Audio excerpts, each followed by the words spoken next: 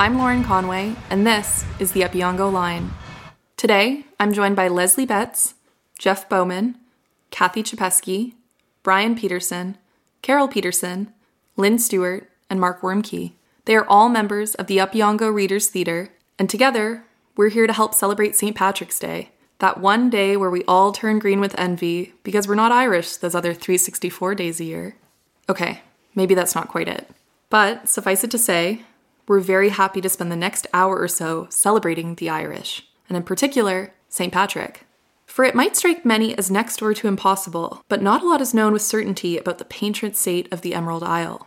And though much of the world will be celebrating St. Patrick this week, including the good folks of our very own Irish villages of Maynooth and Killaloe up here in the upper Madawaska Valley, it's not for nothing that we thought it high time to find out a little more about St. Patrick. Most know St. Patrick was declared a saint as far back as the 7th century, if only for driving all the snakes out of Ireland. But it comes as a bit of a shock to many when they discover that poor St. Patrick lost his driver's license, so to speak, or never had one in the first place. He may be the Patron Saint of Ireland for well over 1,300 years, but for some reason or another, the high and mighty who run the Vatican never did get around to canonizing him, and making St. Patrick, well, a real card-carrying saint. You would think that after all those years, somebody would have noticed. Yet, nobody's about to complain. Official or not, St. Patrick's still a fella with an incredible following, and someone who's had countless books, plays, poems, and songs written about him. Still, it's amazing that most, if not all those books, plays, poems, and songs are filled with the same scant details. Stuff about getting rid of all those snakes, or when he was a teenager living in Carlisle, along the coast of Roman Britain, he was captured by Irish pirates and taken across the Irish Sea to where he was enslaved, sometime in the late 4th or early 5th century. Curiously, during that time, Patrick himself became a fervent Christian, having been raised by his father as a somewhat lackadaisical believer. But after 6 years of being held against his will in Ireland, St. Patrick somehow won his freedom and left the old sod, he thought, for good. Sometime later, he became a priest, then a bishop, and then, wouldn't you know it, he returned to Ireland to convert the whole kit and caboodle. All those wild Irish Celts and Gaels who believed in all sorts of strange mythological gods, and who had been taught as much by their religious leaders, the Druids. Indeed, it was those wily old Druids, along with countless Irish poets and storytellers, who had created a unique Celtic belief system, full of exotic-sounding places, strange mythologies, and inspiring legends about Finn and his fearless band of followers, the Fianna, who, if the truth must be known, and it must, made those marauding Vikings of a later era sound like, well, about as scary as a gaggle of schoolgirls. Still, the question remains, who exactly was St. Patrick, and what exactly is his story? One of the more interesting people to answer that question was Lady Gregory, that late 19th century author and playwright. We've met here before on the Opeongo Line over the past 2 years. We have often turned to Lady Gregory for much of our artistic inspiration, and so it was with considerable joy that we soon discovered that she too was curious about St. Patrick. Only, she was much better equipped to answer that question of St. Patrick's whereabouts than most of us. She could speak Irish, and so she could consult with the old Irish storytellers who still preserved the oral history of St. Patrick for well over 1,500 years. Lady Gregory could also read Irish, and so had little trouble giving a close look at many of those ancient Irish manuscripts that also told anecdotally of St. Patrick's life. So, today, in honor of St. Patrick's Day, the Opeongo Readers Theatre is happy to present the many findings of Lady Gregory, word for word, as she uncovered them on the tongues of old Irish storytellers and in the ancient ink of old scribes and monks who once copied these anecdotal stories onto parchment manuscripts, all throughout what used to be called the Dark Ages. And just to set the scene, we have for your listening pleasure one of the oldest Irish poems ever to be scribbled in the margins of one of those ancient Irish texts by an anonymous Irish monk. It's a pretty good poem, translated into modern English by Robin Flowers, one of those great Celtic poets and researchers from Lady Gregory's time. The poem deals with a somewhat distracted but thoroughly dedicated Irish scholar from the 9th century, undoubtedly similar to the ones in the 5th century, who preserved the stories of St. Patrick's comings and goings. Here it is. I and Pangur Ban, my cat, 'tis a like task we are at. Hunting mice is his delight, hunting words I sit all night. Better far than praise of men 'tis to sit with book and pen, Pangur bears me no ill will. He too plies his simple skill. 'Tis a merry task to see at our tasks how glad are we, when at home we sit and find entertainment to our mind. Oftentimes a mouse will stray in the hero Pangur's way. Oftentimes my keen thought set takes a meaning in its net. 'Gainst the wall he sets his eye, full and fierce and sharp and sly. 'Gainst the wall of knowledge I all my little wisdom try. When a mouse darts from its den, oh, how glad is Pangur then! Oh, what gladness do I prove when I solve the doubts I love. So in peace our task we ply, Pangur Ban, my cat, and I. In our arts we find our bliss. I have mine, and he has his. Practice every day has made Pangur perfect in his trade. I get wisdom day and night, turning darkness into light. Now that we've got you warmed up, no time like the present to dive right in. In 1906, Lady Gregory published many of her findings about St. Patrick that she had gleaned from all those ancient Irish manuscripts, and in her travels in the west of Ireland, talking to the likes of people who probably looked and sounded like the likes of you and me. That is, if we were wandering the back roads of Ireland between Killaloe and Maynooth. Anyway, the book Lady Gregory published back then was called A Book of Saints and Wonders. And here are the relevant sections that deal with St. Patrick, translated by Lady Gregory herself from ancient Irish. There are many great saints among the Gael, but Patrick was the bush among them all. It was beyond the sea he was born, and his mother was a sister of St. Martin of Tours, and he dreamed in Rome, and he walked all Ireland barefoot. It was in his youth he was brought from France to Ireland as a slave, and he was set to serve 4 households, and he did his work so well that every one of the households thought him to be servant to itself alone, and it was by an angel the ashes used to be cleared away from the hearth for him. Patrick was sent out after a while minding swine, and he went through great hardships. But Victor, the angel, used to come to visit him, and to teach him the order of prayer. And he had no way to buy his freedom. But one time a wild boar came rooting in the field and brought up a lump of gold. And Patrick brought it to a tinker, and the tinker said, "It is nothing but solder. Give it here to me." He then brought it to a smith, and the smith told him it was gold, and with that gold he bought his freedom. And from that time the smiths have been lucky, taking money every day and never without work. But as for the tinkers, every man's face is against them, and their face is against every man, and they get no ease or rest, but are ever and always traveling the world. After that, Patrick went out to sea with foreigners, and he went back to his own country, and his people asked him to stop there with them. But he would not, for always in his sleep he could see the island of Gael, and he could hear the singing of the children of the woods of Falkland. He went over the Sea of Eat, and then he fasted on the islands of the Taurian Sea. And then he went to learn from Germanus, and after that again to Rome. And then he and his people went out to sea, 9 in all. And they came to an island, where they saw a new house, and a young man and a young woman in it. And they saw a withered old hag by the door of the house. "What happened to this woman?" said Patrick. "It is great, her weakness is." "She is my old grandchild. Old as she is," said the young man. "What way did that happen?" said Patrick. "It is not hard to say that," said the young man. "For we are here from the time of Christ," he said.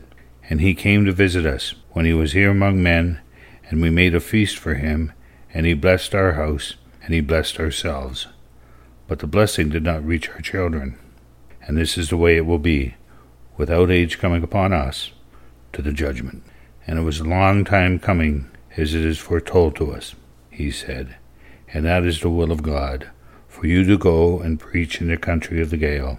And Christ left a token with us, a bent staff, to be given to you." Patrick took the staff with him and went back to Germanus. And Victor the angel came and said to him, "It was God's bidding to you to go back and to teach in the country of the Gael." But Patrick was not willing to go, and he complained to God of the hard-heartedness of the Gael. And God said, "I myself will be your helper." Then Patrick went back to Rome, and he was made a bishop. And when they were making a bishop of him, the 3 choirs answered to them: the choir of the people of heaven, the choir of the Romans, and the choir of the children of the wood of Folkled.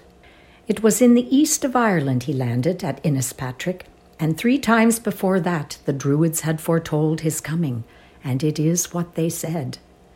Adze heads will come over an angry sea, their cloaks whole-headed, their staves crooked, their tables to the east of their houses. They will all answer, Amen. At the time he landed, it was the feast of Beltane, and on that day every year the High King lighted a fire in Timur, and there was a giza, that is a bond, upon the men of Ireland not to kindle a fire in any place before the kindling of that fire in Timur. Patrick now struck the flame of the Paschal fire, and all the people saw it, and it lighted up the whole of Mabreg. That is a breaking of bonds, said the king to his Druids. And find out for me, he said, who was it kindled that fire? And it is what the Druids said. Unless that fire is quenched before morning in the same night it was kindled, it will never be quenched. And when the fire was not quenched in that night, there was great anger on the king. Patrick made this hymn one time as he was going to preach the faith at Tara, and his enemies lay in hiding to make an attack on him as he passed.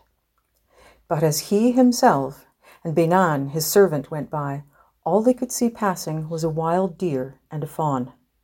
And the deer's cry is the name of the hymn to this day.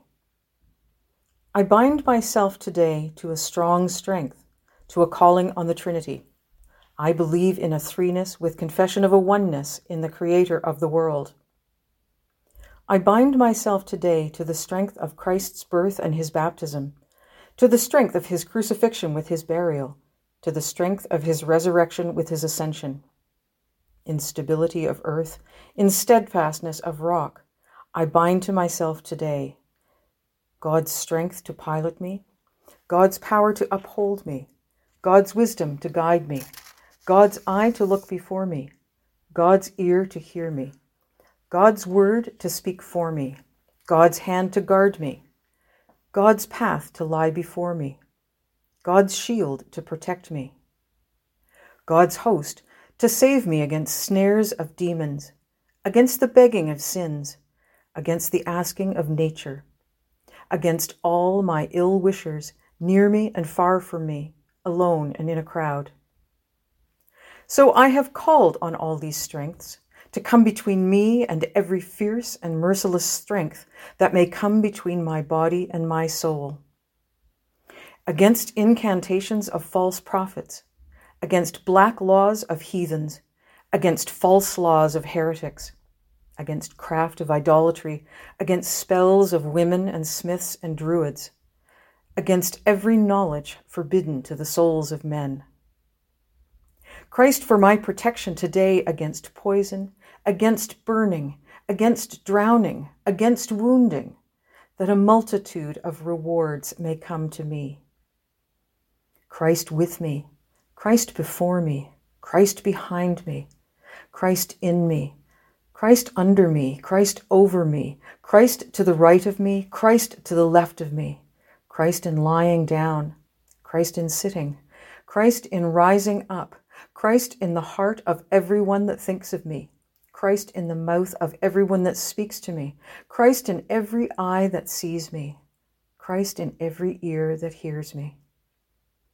I bind to myself today a strong strength to a calling upon the Trinity.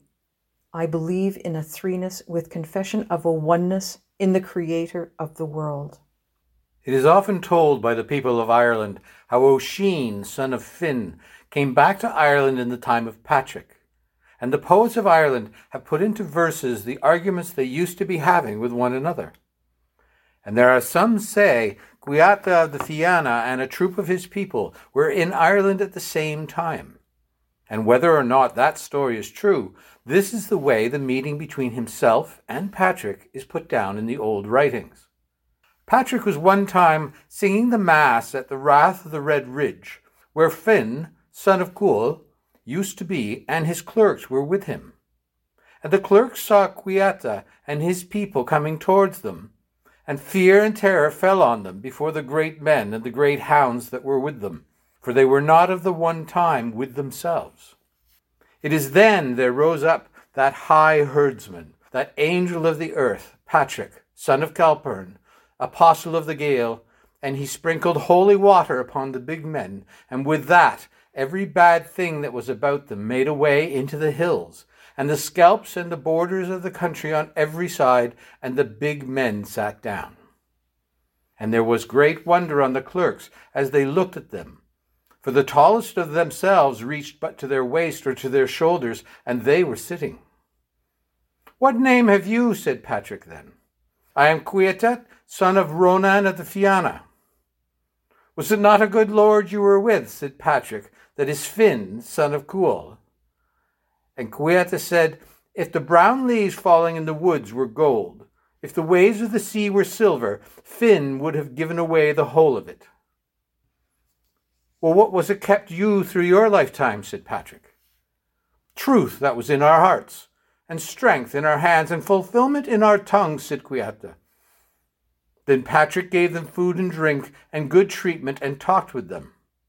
And on the morning of the morrow his two protecting angels came to him out on the green. And he asked them, was it any harm before the King of heaven and earth for him to be listening to the stories of the Fianna? And it is what the angels answered him. "Holy clerk," they said, "it is no more than a third of their stories these old fighting men can tell by reason of forgetfulness, and their memory that fails them.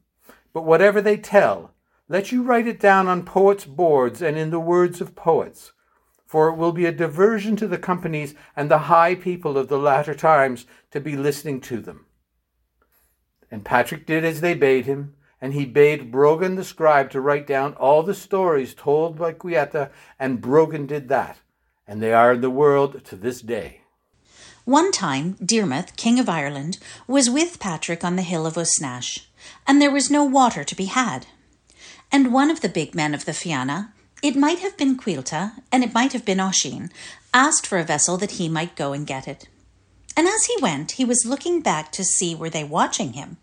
And when he was out of their sight, he went to the well of Uisneach that was called the White-Brimmed. And since the time of the Battle of Gabra, it had never been found by any man in Ireland. And when he came to the brink of the well, he saw in it 8 beautiful speckled salmon, for it was such a hidden place there was nothing for them to be in dread of. He took then 8 sprigs of watercress and 8 of brooklime, and he put down the vessel into the well, and he took the 8 salmon alive and leaping like mad things. And then he went back and set the vessel before the King of Ireland. And there was wonder on them all seeing that, and the stalk of every one of the sprigs of the watercress reached as high as Diarmid's knee. "They must be divided into 2 shares," he said, "a half to Patrick and a half ourselves."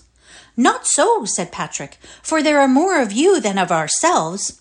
But make 3 parts," he said, "and give 1 to the church, for that is her own share." And so it was done. "That is well, King of Ireland," he said then, "but do not lose your share in heaven through these big men." "What do you mean saying that?" said Diarmid. "I mean that you have your thoughts too much taken up with them," said Patrick. One time the King of Ulster went up with Cuilcha to a great list that was called Foranna Fianna, the resting place of the Fianna. And when they were there, they saw coming towards them a young man that was wearing a beautiful green cloak, having in it a silver brooch, a shirt of yellow silk next to his skin he had, a coat of soft satin, and a harp from his neck. "Where do you come from, and who are you yourself?" said the king. "I come from the south, from the hill of Bodarg, son of the Dagda," said he, "and I am Cascoric, son of Cainchin, that is poet to the Tuatha de Danann, and I am the makings of a poet myself. And it is what I come for now," he said, "to get true knowledge in the stories of the Fianna and their great deeds from Cuilcha, son of Ronan." With that he took his harp and made music for them till he had put them all into their sleep. "Well, Cuilcha, my soul," he said then, "what answer will you give me?" "I will give you all you are asking," said Cuilcha, "if you have the skill and the understanding to learn all the Fianna did of arms and bravery. And it was a great fighting man used to be in this place," he said. That was Finn, son of Cual, and it is riches and great wages you would have got from him for your music, although this day the place is empty. And he made this lament. The resting place of the Fianna is bare tonight, where Finn of the naked sword used to be. Through the death of the king that was without gloom, wide Loon is deserted. The high company are not living, Finn the very prince is not alive, no armies to be seen, no captain with the king of the Fianna. They are all gone, the people of Finn, they that used to be, going from valley to valley. It is a pity the life I have now, to be left after Diarmid and Conan, after Gaul, son of Morna, from the plain. It is the truth I am telling you, all that I say is true. It is great our losses were there beyond. They are gone, the armies and the hundreds. It is a pity I myself not to have found death. They are all gone now, they used to be together, from border to border. Then Caoilte brought to mind the loss of the heroes and of the great companies he used to be going among, and he cried miserably, sorrowfully, till all his breast was wet with him. He set out after that, and Keskoric was with him, and they went up by hills and rocks to the top of green-grassed Slieve Fua, to the rowan tree of the meadow of the two stags, and to the place where the men of Ulster left their chariots after the last battle of the war for the bull of Coolna. And Patrick was there before him, having with him 3 times 50 bishops, and 3 times 50 priests, and 3 times 50 deacons, and 3 times 50 singers of psalms.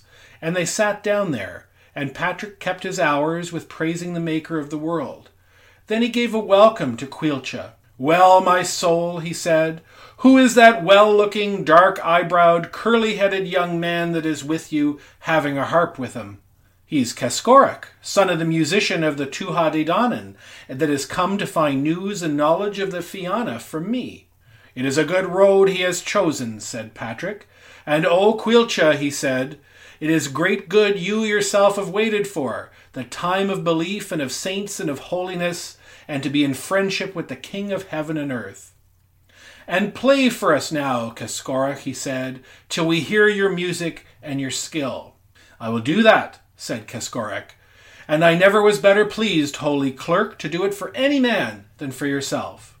He took his harp then and readied it, and played a strain of music, and the clerks had never heard the like of that music for sweetness, unless it might be the praises of the King of Heaven, sung according to the rule. And they all fell into their sleep, listening to the continuous music of the Sidhe. And when Keskoric had made an end of the playing, he asked a reward of Patrick. "What reward are you asking, my soul?" said Patrick. "Heaven for myself," said he, "for that is the reward is best, and good luck to go with my art, and with all that will follow it after me." "I give you heaven," said Patrick, "and I give this to your art, it to be one of the 3 arts by which a man can find profit to the last in Ireland. And however great the grudgingness a man of your art may meet with, let him make but his music, and no one will begrudge him anything. And that they may have all happiness," he said, "so long as they are not slothful in their trade." After that, Keskoric put back his harp in its covering. "That was good music you gave us," said Brogan the scribe. "It was good indeed," said Patrick, "and but for a taste of the music of the Sidhe that was in it, I never heard anything nearer to the music of heaven." "If there is music in heaven, why should it not be on earth?" said Brogan. "And so it is right not to banish it away." "If there is music in heaven, why should it not be on earth?" said Brogan, "and so it is not right to banish it away." "I do not say we should banish it," said Patrick, "but only that we should not hold to it out of measure." But after a good while, Caoilte said, "Holy Patrick, my soul, I am thinking it is time for me to be going tomorrow." "Why would you go?" said Patrick. "Oh, to be searching out the hills and the hollows of every place where my comrades and the King of Finian used to be, together with me, for it seems a long time for me to be in one place." And when they rose up on the morrow, Caoilte laid his hand on Patrick's bosom, and it is what Patrick said. "From myself to yourself, in the house or out of the house, in whatever place God will lay his hand on you, I give you heaven." Ed, King of Connaught, was at Dunlodaloinsi one time giving a great feast. And it happened at the fall of the clouds of evening, he came out on the green lawn, and as he was there, and the people of his household with him, he saw on one side a girl of wonderful appearance, having yellow hair, and she not looking at the people, but only at the king. "Where do you come from, girl?" said the king. "Out of the shining braw in the east," said she. "For what cause are you come?" said the king. "You are my sweetheart," said she. "Whose daughter are you, and what name have you?" said the king. "I am Eileen of the Many Shapes, daughter to Bodurg, son of the Dagda."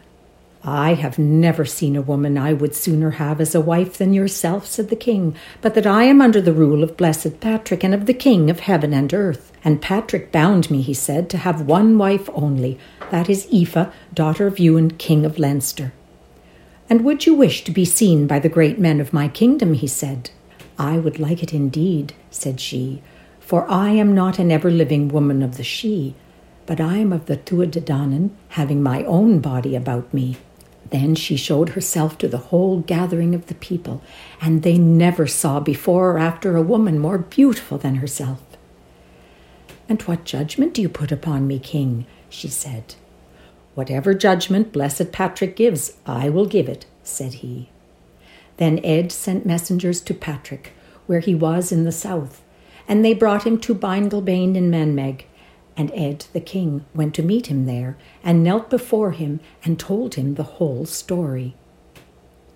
"Are you the girl," said Patrick, "that gave her love to the king of Connaught?"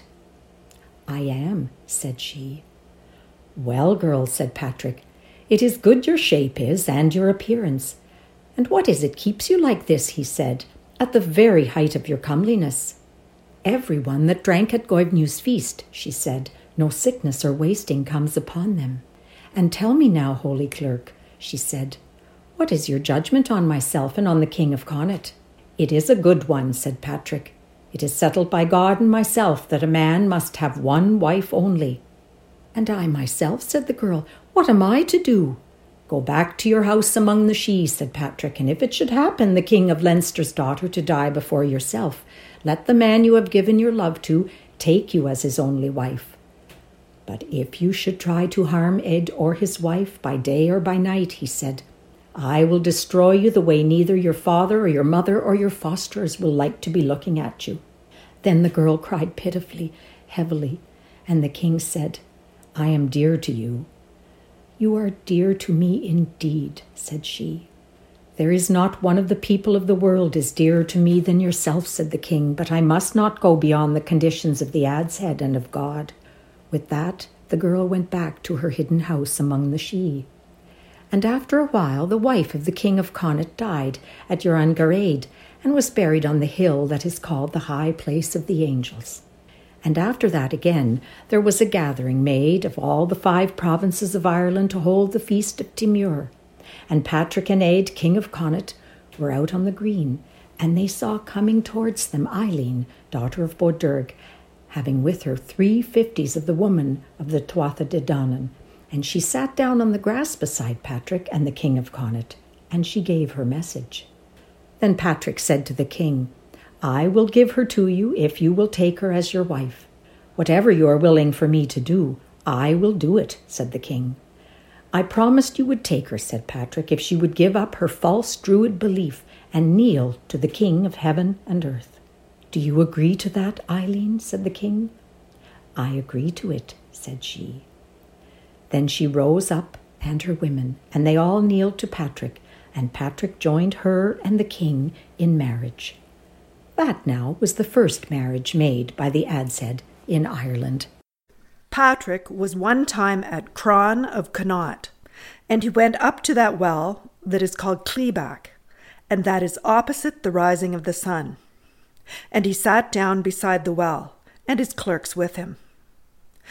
There were 2 daughters now of Lear, the high king, who were living at Roth Cron at that time, getting their learning from the Druids, and the name of the one was Ethna, and the other was Faelm, the rosy red. And it was their custom every morning to come and wash themselves in the well. And on this day, when they came, they saw a company of men having white clothes and books before them beside the well. And there was great wonder on them, and they thought them to be of the people of the Sidhe. And they questioned Patrick and said to him, "Where do you come from? And where are you going? And is it gods you are," they said, "or men from the hills of the Sidhe?" "It would be better for you to believe in God than to be asking who we ourselves are," said Patrick. "Who is your God?" said Eithne. "And where is he?" she said. "Is it in the skies he is, or in the earth, or under the earth, or upon the earth, or in the seas, or in the streams, or in the mountains, or in the valleys? And has he riches?" she said. "Is he young? Is he beautiful? Has he sons and daughters? Is he of the ever-living ones?" Patrick took in hand then to answer their questions and to teach them the true faith. And he told them it was fitting they should join with the King of Glory, being as they were the daughters of an earthly king. And when they had heard the whole story, a great desire came upon them to serve him. "And it is the desire of our hearts," they said, "to see his son, our husband." "That is not possible," said Patrick, "but through taking the body of Christ through death." "We would die surely," they said, "if we might see Christ on the moment." Then Patrick baptized them and gave them the body of Christ and put a white veil upon their heads. And they were filled with peace and with the friendship of God. And when they were sleeping in death, his people put them on a little bed and laid coverings over them and keened them there. The Saviour told Patrick one time to go and prepare a man that was going to die. And Patrick said, "I would sooner not go, for I never yet saw the soul part from the body." But after that he went and prepared the man. And when he was lying there dead, he saw the soul go from the body. And 3 times it went to the door, and 3 times it came back and kissed the body. And Patrick asked the Saviour why it did that. And he said, that soul was sorry to part from the body because it had kept it so clean and so honest. Patrick went one time into a house in the south, and the people of it were poor, and they had not a candle, or a rushlight, or turf, or sticks for a fire. But when the daylight was done, what they had to do was go to their bed. And when Patrick came in and saw the house so dark, he said, "Are there no green rushes growing in the bog?" So they went out and brought him a bundle of green rushes, and he took them into his hand and blessed them, and they gave out a light through the whole time of night. Patrick was walking up the hill of Ordwaka one time with his people, and they found a doe resting on the ground and a fawn beside her. And his people were going to kill the fawn, but Patrick forbade them, and he took it in his arms and carried it, and the doe came following after him. And it was in the place where he put down the fawn, the church of Ordwaka was built for him afterwards. When the time came for Patrick to die, it is to Ardwahu he had a desire to go.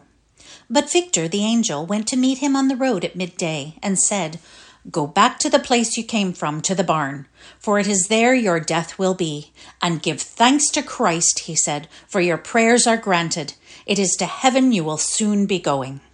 And when his soul parted from his body, there was no candle wasted with him, but it was the angels of God kept lasting watch over him until the end of 12 nights. And through all that time, there was no night in Moyanish with the light of the angels. It is that was a long day of peace. And after his death, there was near being a great battle between the men of Ulster and the Wee Nile, fighting for his body. But at the last it seemed to them that his body was brought by each of them to his own country. And so they were separated by God. Well, wasn't that a caution? It's no wonder people might be a tad confused about St. Patrick. He certainly doesn't sound like the sort of saint we're perhaps used to. Still, after all that, and not even a whiff about killing all those snakes, how's that possible? But before we get led astray, distracted by a new question, perhaps it's best to stay with Lady Gregory's other great book that helps explain the life of St. Patrick. It's called Gods and Fighting Men and was published in 1904. It was based on her field research in the west of Ireland, among those Kiltartan purveyors of folk tales, as well as from among those rarefied, if dusty and ancient, Irish manuscripts kept in Trinity College, Dublin. Toward the end of Gods and Fighting Men, which mainly deals with the mythological heritage of the Irish, complete with the coming of the Tuatha Danann, the ever-living ones, the children of Lear, and especially Finn, the mightiest warrior that Ireland ever knew, Lady Gregory also wrote about the demise of Finn and his son Oisin around the time that St. Patrick arrived in Ireland. Indeed, Lady Gregory devotes several chapters of Gods and Fighting Men to Finn and his band of merry pranksters, and in particular, she devoted much effort to showing the relationship of those old dying Celtic heroes and the coming of St. Patrick. Here, then, is most of Lady Gregory's final chapter from Gods and Fighting Men, where she deals with the conversion of Oisin, Finn's old warrior son, who is the last surviving member of the Fianna, Ireland's mythological warrior class. He's just come back to Ireland, only to unexpectedly meet St. Patrick. As to Oisin, it was a long time after he was brought away by Niamh that he came back again to Ireland. Some say it was hundreds of years he was in the country of the young, and some say it was thousands of years he was in it. But whatever time it was, it seemed short to him. And whatever happened to him through the time he was away, it is a withered old man he was found after coming back to Ireland, and his white horse going away from him, and he lying on the ground. And it was St. Patrick had power at that time, and it was to him Oisin was brought. And he kept him in his house and used to be teaching him and questioning him. And Oisin was no way pleased with the way Ireland was then, but he used to be talking of the old times and fretting after the Fianna. And Patrick bade him to tell what happened to him the time he left Finn and the Fianna and went away with Niamh. And it is the story Oisin told. The time I went away with golden-haired Niamh, we turned our backs to the land, and our faces westward, and the sea was going away before us and filling up in waves after us. And we saw wonderful things on our journey, he said, cities and courts and dunes and lime-white houses and shining sunny houses and palaces. And one time we saw beside us a hornless deer running hard, and an eager white red-eared hound following after it. And another time we saw a young girl on a horse and having a golden apple in her right hand, and she going over the tops of the waves, and there was following after her a young man riding a white horse and having a crimson cloak and a gold-hilted sword in his right hand.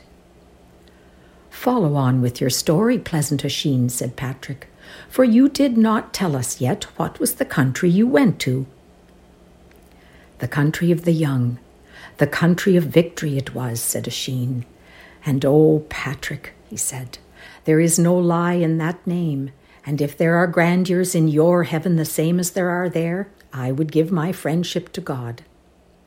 We turned our backs then to the dune, he said, and the horse under us was quicker than the spring wind on the backs of the mountains. And it was not long till the sky darkened, and the wind rose in every part, and the sea was as if on fire, and there was nothing to be seen of the sun. But after we were looking at the clouds and the stars for a while, the wind went down, and the storm, and the sun brightened. And we saw before us a very delightful country under full blossoms, and smooth plains in it, and a king's dune that was very grand, and that had every colour in it, and sunny houses beside it, and palaces of shining stones made by skilled men. And we saw coming out to meet us 350s of armed men, very lively and handsome. And I asked Niamh, was this the country of the young? And she said it was. And indeed, Oisin, she said, I told you no lie about it, and you will see all I promised you before you forever. And there came out after that 100 beautiful young girls having cloaks of silk worked with gold, and they gave me a welcome to their own country. And after that there came a great shining army, and with it a strong, beautiful king, having a shirt of yellow silk and a golden cloak over it, and a very bright crown on his head. And there was following after him a young queen, and 50 young girls along with her. And when we were all come to the one spot, the king took me by the hand, and he said out before them all, 100,000 welcomes before you, Oisin, son of Finn. And as to this country you are come to, he said, I will tell you news of it without a lie. It is long and lasting your life will be in it, and you yourself will be young forever. And there is no delight the heart ever thought of, he said, but it is here against your coming. And you can believe my words, Oisin, he said, for I myself am the king of the country of the young, and this is its comely queen. And it was golden-headed Niamh, our daughter, that went over the sea looking for you to be her husband forever.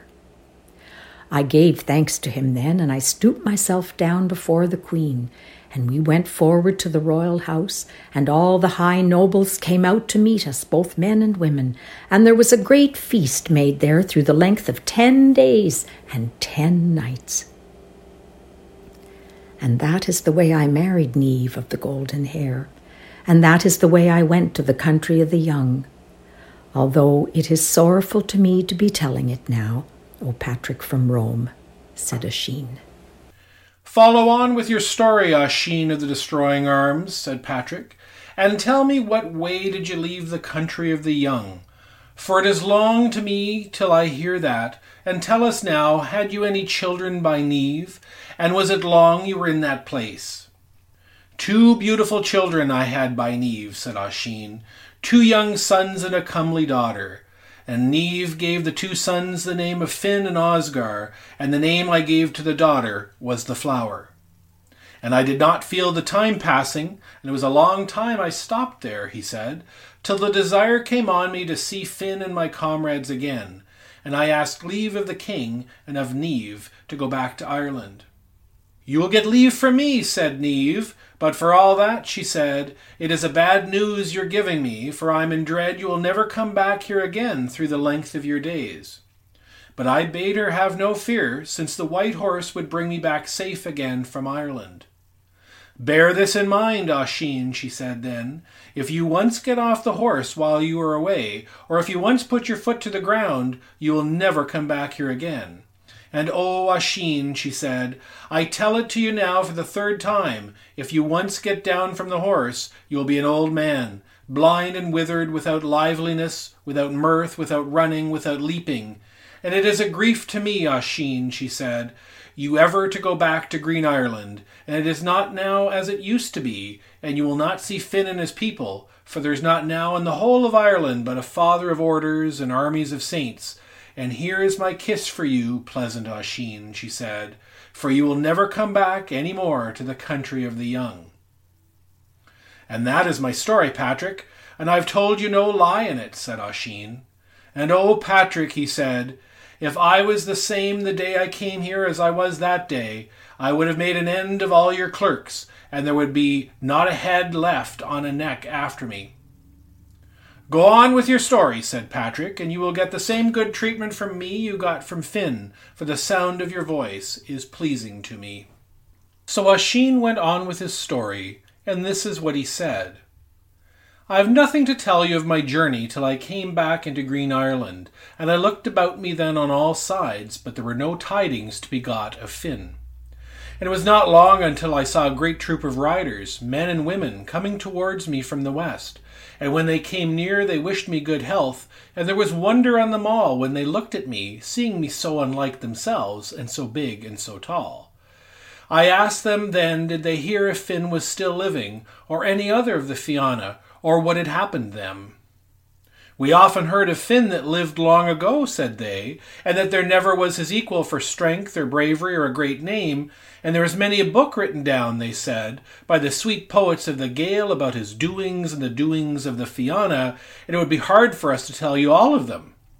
And we heard Finn had a son, they said, that was beautiful and shining, and that there came a young girl looking for him, and he went away with her to the country of the young. And when I knew by their talk that Finn was not living or any of the Fianna, it is downhearted I was and tired and very sorrowful after them. And I made no delay, but I turned my face and went on to a loon of Leinster.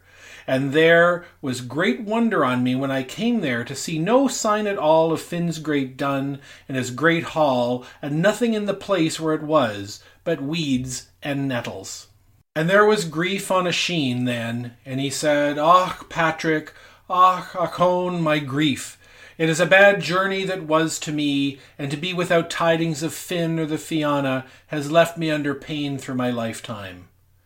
Leave off all fretting, Oisin, said Patrick, and shed your tears to the God of grace. Finn and the Fianna are slack enough now, and they will get no help forever. It is a great pity that would be, said Oisin. Finn to be in pain forever, and who was it gained the victory over him when his own hand had made an end of so many a hard fighter? It is God gained the victory over Finn, said Patrick, and not the strong hand of an enemy. And as to the Fianna, they are condemned to hell along with him and tormented forever. Oh, Patrick, said Oisin, show me the place where Finn and his people are, and there is not a hell or heaven there, but I will put it down. And if Osgar, my own son, is there, he said, the hero that was bravest in heavy battles, there is not in hell or in heaven of God a troop so great that he could not destroy it. Let us leave off quarrelling on each side now, said Patrick, and go on, Oisin, with your story. What happened to you after you knew the Fianna to be at an end? I will tell you that, Patrick, said Oisin. I was turning to go away, and I saw the stone trough that the Fianna used to be putting their hands in, and it full of water. And when I saw it, I had such a wish and such a feeling for it that I forgot what I was told, and I got off the horse. And in the minute, all the years came back on me, and I was lying on the ground, and the horse took fright and went away, and left me there, an old man, weak and spent, without sight, without shape, without comeliness, without strength or understanding, without respect. There, Patrick, is my story for you now, said Oisin, and no lie in it of all that happened to me going away and coming back again from the country of the young. Oisin stopped on with Patrick, but he was not very well content with the way he was treated. And one time he said, They say I am getting food, but God knows I am not, or drink, and I, Oisin, son of Finn, under a yoke, drawing stones. It is my opinion you are getting enough, said Patrick then, and you getting a quarter of beef, and a churn of butter and a griddle of bread every day. I often saw a quarter of a blackbird bigger than your quarter of beef, said Oisin, and a rowan berry as big as your churn of butter, and an ivy leaf as big as your griddle of bread. Patrick was vexed when he heard that, and he said to Oisin that he had told a lie. There was great anger on Oisin then, and he went where there was a litter of pups, and he bade his serving boy to nail up the hide of a freshly killed bullock to the wall, and to throw the pups against it one by one. And every one that he threw fell down from the hide, till it came to the last, and he held on to it with his teeth and his nails. Rear that one, said Oisin, and drown all the rest. Then he bade the boy to keep the pup in a dark place, and to care it well, and never to let it taste blood or see the daylight. And at the end of a year, Oisin was so well pleased with the pup that he gave it the name of Brannog, young Bran. And one day he called to the serving boy to come on a journey with him, and to bring the pup in a chain. And they set out and passed by Slieve Namban, where the witches of the Sidhe do be spinning with their spinning wheels. And then they turned eastward into Glen na Small.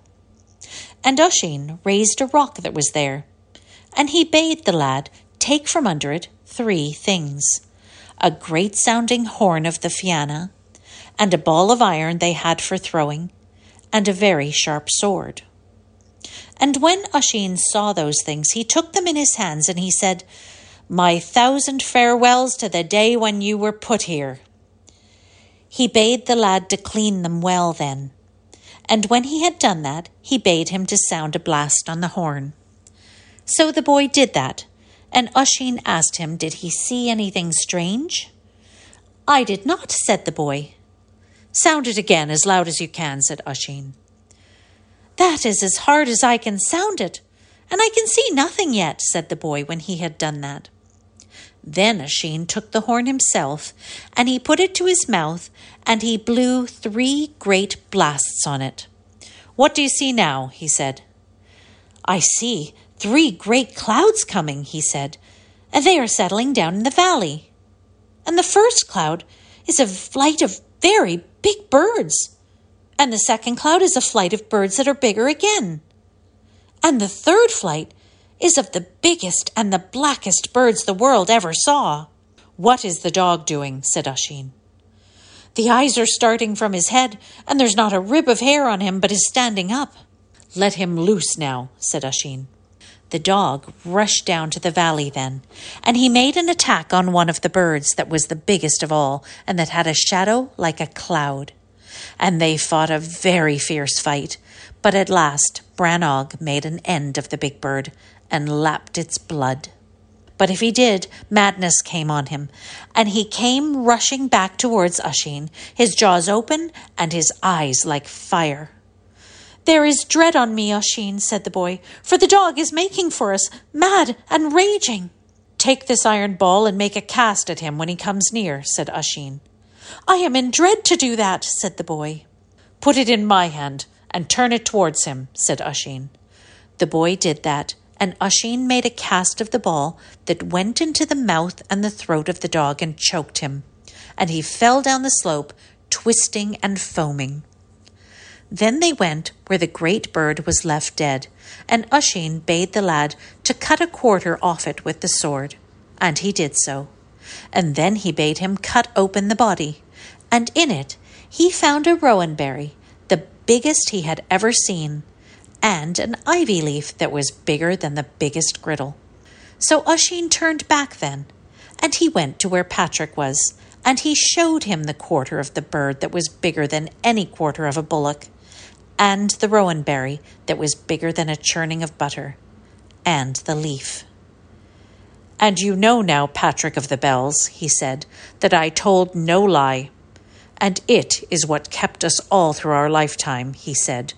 Truth that was in our hearts, and strength in our arms, and fulfillment in our tongues. You told no lie indeed, said Patrick.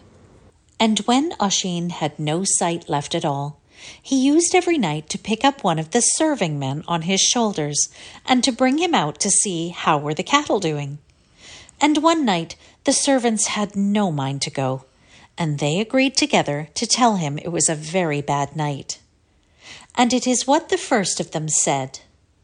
It is outside there is a heavy sound with the heavy water dropping from the tops of trees. The sound of the waves is not to be heard for the loud splashing of the rain.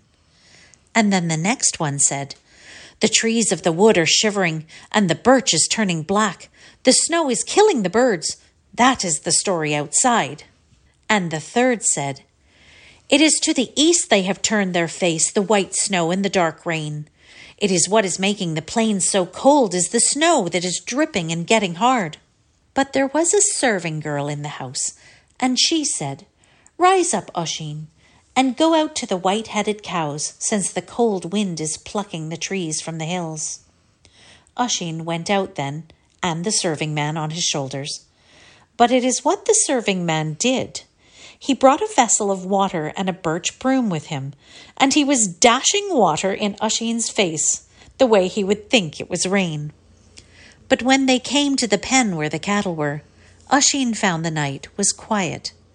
And after that, he asked no more news of the weather from the servants. Patrick took in hand to convert Oisin and to bring him to baptism. But it was no easy work he had to do.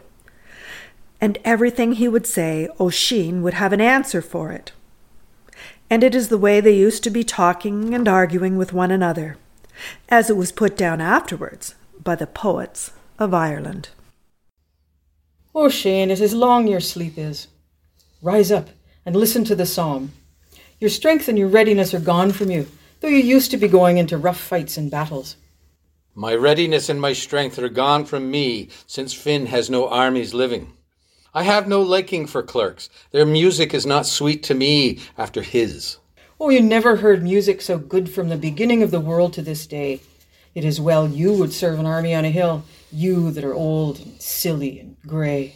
I used to serve an army on a hill, Patrick of the closed-up mind. It's a pity you to be faulting me, and there was never shame put on me till now. I've heard music sweeter than your music, however much you're praising your clerks. The song of the blackbird in Letter Lee, and the sound of the dird Fianna, the very sweet thrush of the valley of the shadow, or the sound of the boats striking the strand. The cry of the hounds was better to me than the noise of your schools, Patrick. Little nut of my heart, the little dwarf that was with Finn. He would make tunes and songs, he'd put us all into deep sleep. The 12 hounds that belonged to Finn, the time they would be let loose facing out from the shore, their cry was sweeter than harps and than pipes. I have a little story about Finn. We were but 15 men. We took the king of the Saxons, and we won a battle against the king of Greece. We fought 9 battles in Spain, and 9 times 20 battles in Ireland.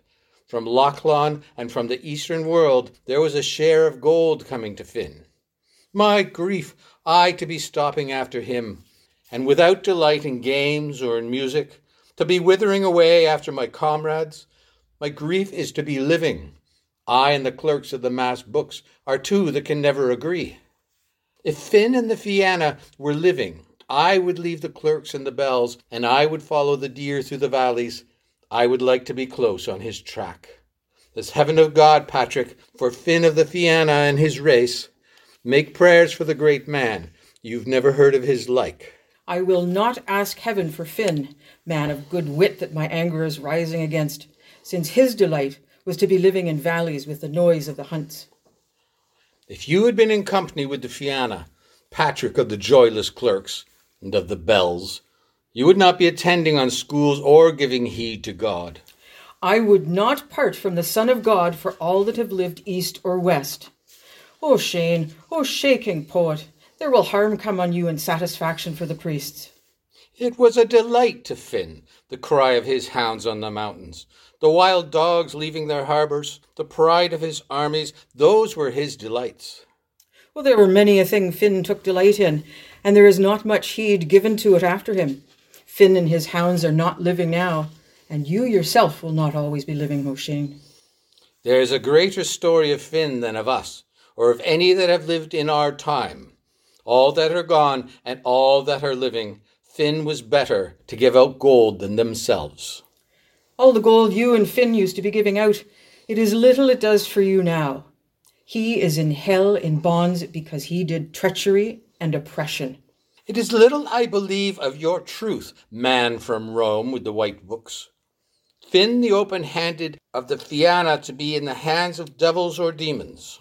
Finn is in the bonds in hell, the pleasant man that gave out gold. In satisfaction for his disrespect to God, he is under grief in the house of pain.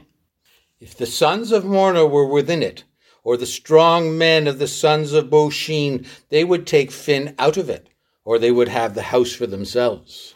If the 5 provinces of Ireland were within it, or the strong 7 battalions of the Fianna, they would not be able to bring Finn out of it, however great their strength might be. If Phelan and Gall were living, and brown-haired Diarmid and brave Oscar, Finn of the Fianna could not be held in any house that was made by God or devils. If Phelan and Gall were living, and all the Fianna that ever were, they could not bring out Finn from the house where he is in pain. What did Finn do against God but to be attending on schools and on armies, giving gold through a great part of his time, and for another while trying his hounds? Well, in payment for thinking of his hounds and for serving the schools of the poets, and because he gave no heed to God, Finn of the Fianna is held down. You say, Patrick of the Psalms, that the Fianna could not take out Finn, or the 5 provinces of Ireland along with them. Well, I have a little story about Finn. We were but 15 men when we took the King of Britain by the strength of our spears and our own strength. We took Magnus the Great, the son of the King of Lochlan of the speckled ships. We came back no way sorry or tired. We put our rent on far places. Ah, Patrick, the story is pitiful. The King of the Fianna to be under locks, a heart without envy, without hatred, a heart in earning victory. It's an injustice. God to be unwilling to give food and riches. Finn never refused strong or poor, although cold hell is now his dwelling place.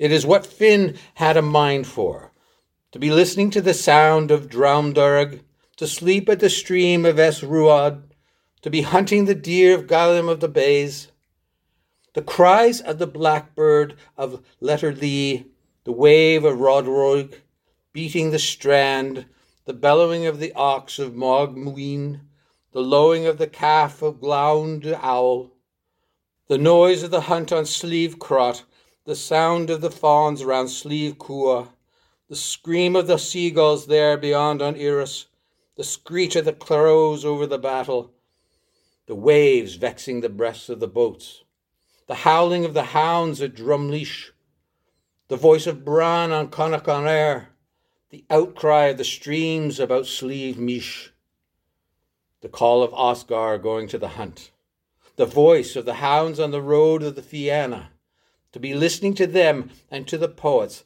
that was always his desire. A desire of the desires of Oscar was to listen to the striking of shields, to be hacking at bones in a battle. It is what he had a mind for always. We went westward one time to hunt at Formod of the Fianna to see the first running of our hounds. It was Finn was holding Bran, and it was with myself, Skion, and was Diarmid of the women had Firin, and Osgar had Lucky Anual. Conan the Bald had Shark, Quiltia son of Ronan had Dale, Lewis son Angol were holding Fuam and Fothran. That was the first day we loosed out our share of hounds to a hunting. And Patrick, of all that were in it, there's not one left living but myself. Patrick, it's a pity the way I am now, a spent old man without sway, without quickness, without strength, going to mass at the altar. Without the great deer of Slieve Lucra, without the hares of Slieve Quillen, without going into fights with Finn, without listening to the poets, without battles, without taking of spoils, without playing at nimble feats, without going courting or hunting, two trades that were my delight. Oh, leave off, old man, leave your foolishness. Let what you have done be enough for you from this out. Think on the pains that are before you. The Fianna are gone, and you yourself will be going. If I go, may yourself not be left after me, Patrick of the hindering heart. If Conan, the least of the Fianna, were living, your buzzing would not be left long to you. Or if this was the day I gave 1,000 cows to the headless woman that came to the valley of the 2 oxen, the birds of the air brought away the ring I gave her, and I never knew where she went herself from me. Well, that is little to trouble you, O'Shane. It was but for a while she was with you. It is better for you to be as you are than to be among them again. Oh, son of Calpurn of the friendly talk, it's a pity for him that gives respect to clerks and bells. I and Quiltia, my friend, we were not poor when we were together. The music that put Finn to his sleep was the cackling of the ducks from the lake of the 3 Narrows, the scolding talk of the blackbird of Duan Carn, the bellowing of the ox from the valley of the berries, the whistle of the eagle from the valley of victories, or from the rough branches of the ridge by the stream, the grouse of the heather of Crocken, the call of the otter of Drumrecull, or the song of the blackbird of Duan Cairn. Indeed, I never heard sweeter music if I could be under its nest. My grief that I ever took baptism, it's little credit I got by it, being without food, without drink, doing fasting and praying. Well, in my opinion, it did not harm you, old man. You will get 90 cakes of bread, wine, and meat to put a taste on it. It is bad talk you were giving. This mouth that is talking with you, may it never confess to a priest, if I would not sooner have the leavings of Finn's house than a share of your own meals. He got but what he gathered from the banks, or whatever he could kill on the rough hills. He got hell at the last because of his unbelief. That was not the way with us at all, but our fill of wine and of meat, justice and a right beginning at the feasts, sweet drinks and every one drinking them. It is fretting about Diarmid and Gaul I am, and after Fergus of the true lips, the time you will not let me be speaking of them, O new Patrick from Rome. We would give you leave to be speaking of them, but first you should give heed to God. Since you are now at the end of your days, Leave your foolishness, weak old man. Oh, Patrick, tell me as a secret, since it is you who have the best knowledge. Will my dog or my hound be let in with me to the court of the King of Grace? Old man, in your foolishness that I cannot put any bounds to, your dog or your hound will not be let in with you to the court of the King of Power. If I had acquaintance with God, and my hound to be at hand, I would make whoever gave food to myself give a share to my hound as well. One strong champion that was with the Fianna of Ireland would be better than the Lord of Piety, and that you yourself, Patrick. Oh, Ocean of the sharp blades, it is mad words you were saying. God is better for one day than the whole of the Fianna of Ireland. Though I am now without sway, and my life is spent to the end, do not put abuse, Patrick, on the great men of the sons of Bashna. If I had Conan with me, the man that used to be running down the Fianna, it is he who would break your head with among your clerks and your priests. It is a silly thing, old man, to be talking always of the Fianna. Remember, your end is come. Take the Son of God to help you. I used to sleep out on the mountain under the grey dew. I never used to go to bed without food, while there was a deer on the hill beyond. You are astray at the end of your life between the straight way and the crooked. Keep out from the crooked path of pains, and the angels of God will come beneath your head. If myself and open-handed Fergus and Diarmid were together now on this spot, we would go in every path we ever went in and ask no leave of the priests. Leave off, Oisin. Do not be speaking against the priests that are telling the word of God in every place. Unless you leave off your daring talk, it is great pain you will have in the end. When myself and the leader of the Fianna were looking for a boar in a valley, it was worse to me not to see it than all your clerks to be without their heads. Oh, it is pitiful seeing you without sense. That is worse to you than your blindness. If you were to get sight within you, it is great your desire would be for heaven. It's little good it would be to me to be sitting in that city without Quiltia, without Oscar, without my father being with me. The leap of the buck would be better to me, or the sight of badgers between two valleys, than all your mouth is promising me and all the delights I could get in heaven. Oh, your thoughts are foolish, and they will come to nothing. Your pleasure and your mirth are gone. Unless you will take my advice tonight, you will not get leave on this side or that. If myself and the Fianna were on the top of a hill today, drawing out our spearheads, we would have had our choice of being here or there, in spite of books and priests and bells.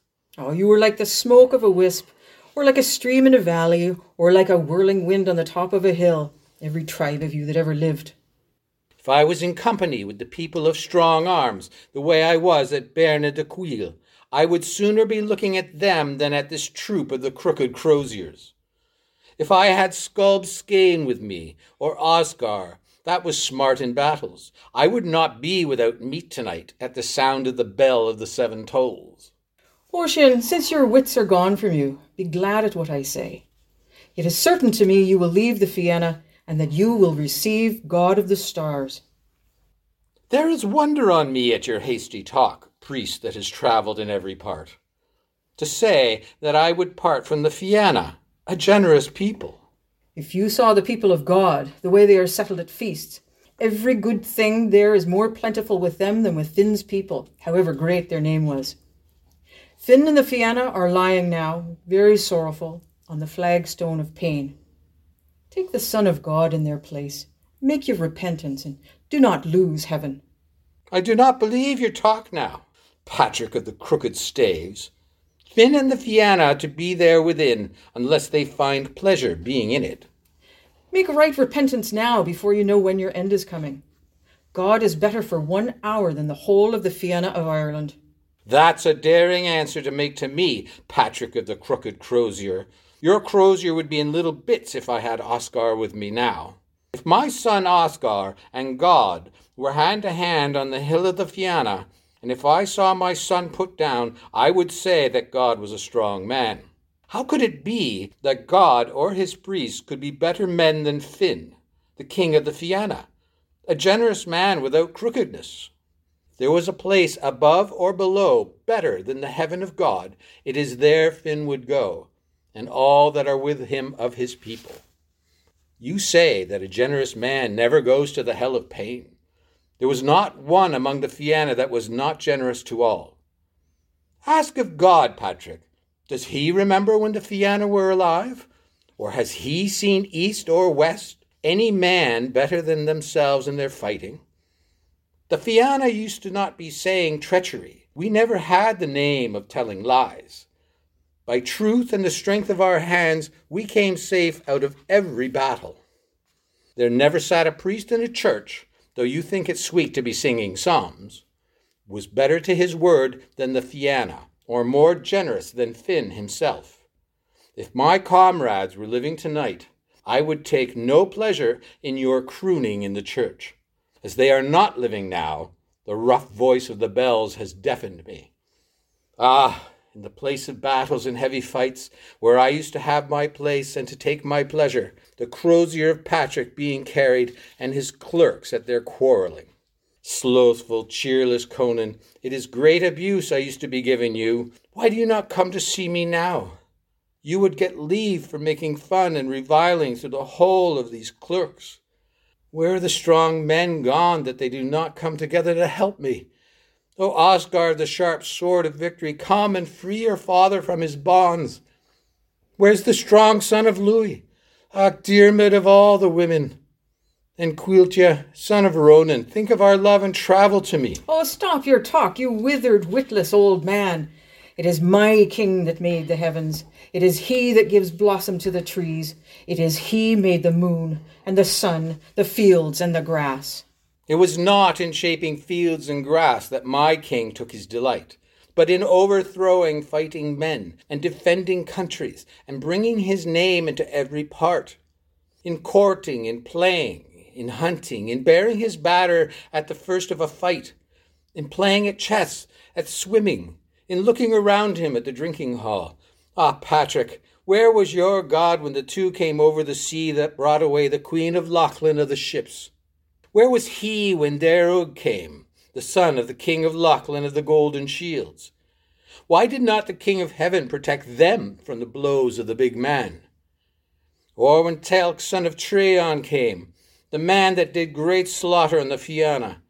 It was not by God that champion fell, but by Oscar, in the sight of all. Many a battle and many a victory was gained by the Fianna of Ireland, and I never heard any great deed was done by the King of Saints, or that he ever reddened his hand. It would be a great shame for God not to take the locks off of pain off Finn. If God himself were in bonds, my king would fight for his sake. Finn left no one in pain or in danger without freeing him by silver or gold, or by fighting till he got the victory. For the strength of your love, Patrick, do not forsake the great men. Bring in the Fianna unknown to the King of Heaven. It is a good claim I have on your God, to be among his clerks the way I am, without food, without clothing, without music, without giving rewards to poets, without the cry of the hounds or the horns, without guarding coasts, without courting generous women. For all that I have suffered by the want of food. I forgive the King of Heaven in my will. My story is sorrowful. The sound of your voice is not pleasant to me. I will cry my fill, but not for God, but because Finn and the Fianna are not living. If you're wondering how all that turned out, well, Lady Gregory doesn't leave us hanging. In 1909, she wrote another book, the Kiltartan History Book, where she lets us know that, despite the many insults that seem to have been hurled back and forth between Oisin and Patrick, the mighty old warrior finally came around to his new reality. Here are a few paragraphs from Lady Gregory's Kiltartan History Book. It was before the flood those strong men lived in Ireland, Finn and Oisin and the others, and they lived longer than people do now, 300 or 400 years. Oisin lived the longest of all, because all of those years he was away in a trance. He was saved after that by St. Patrick, but all the others are said to be in hell because they cared nothing about God. For if one of us had a field of oats or barley ripening in the sun, we'll say, thanks be to God. But if they had a field of oats or barley they'd be thankful to one another or to themselves, for they thought of themselves to be as much as God. Did Patrick have much trouble to concert Oisin? Not at all. He was as blind as that floor. It was not long after that St. Patrick got him converted, and as soon as he was converted him, Patrick was such in a hurry not to lose a minute, but to baptize Oisin at once, that Patrick struck down his spear on Oisin's foot without seeing it, and pinned him by the instep to the ground. And when he saw a stream of blood coming from the instep, Patrick said to Oisin, "Why did you make no sign when the spear struck you?" And Oisin said, "I thought it was part of the rite of baptism, and I wouldn't begrudge a little drop of blood to be God Almighty." He died soon after, and it was saved because he showed such patience. But all his friends are in hell. But when they lived, angels used to come sometimes to see them and to talk with them. They were so nice and respectable. That about does it for us today. We hope you enjoyed our attempt to put some meat on the bones of St. Patrick, rather than leave him smothered in the fog of history, sparse as it is. He really does sound like one interesting fellow, at least according to Lady Gregory, and we're all for giving him, so to speak, his first official driver's license, if not ready to sign any petition that might make it so. So next time you're passing the Vatican, give a shout out for making St. Patrick, well, an official card-carrying saint. But if you're passing through Ireland, why not raise a pint or two for Oisin, Finn, and the boys of the Fianna? I'm Lauren Conway, and for Leslie Betts, Jeff Bowman, Kathy Chapetsky, Brian Peterson, Carol Peterson, Lynn Stewart, Mark Wormkey, and our producer, Barry Conway, we'd all like to wish you a very happy St. Patrick's Day. Or, as they sometimes say in Ireland, may your troubles be less and your blessings be more, and nothing but happiness come through your door.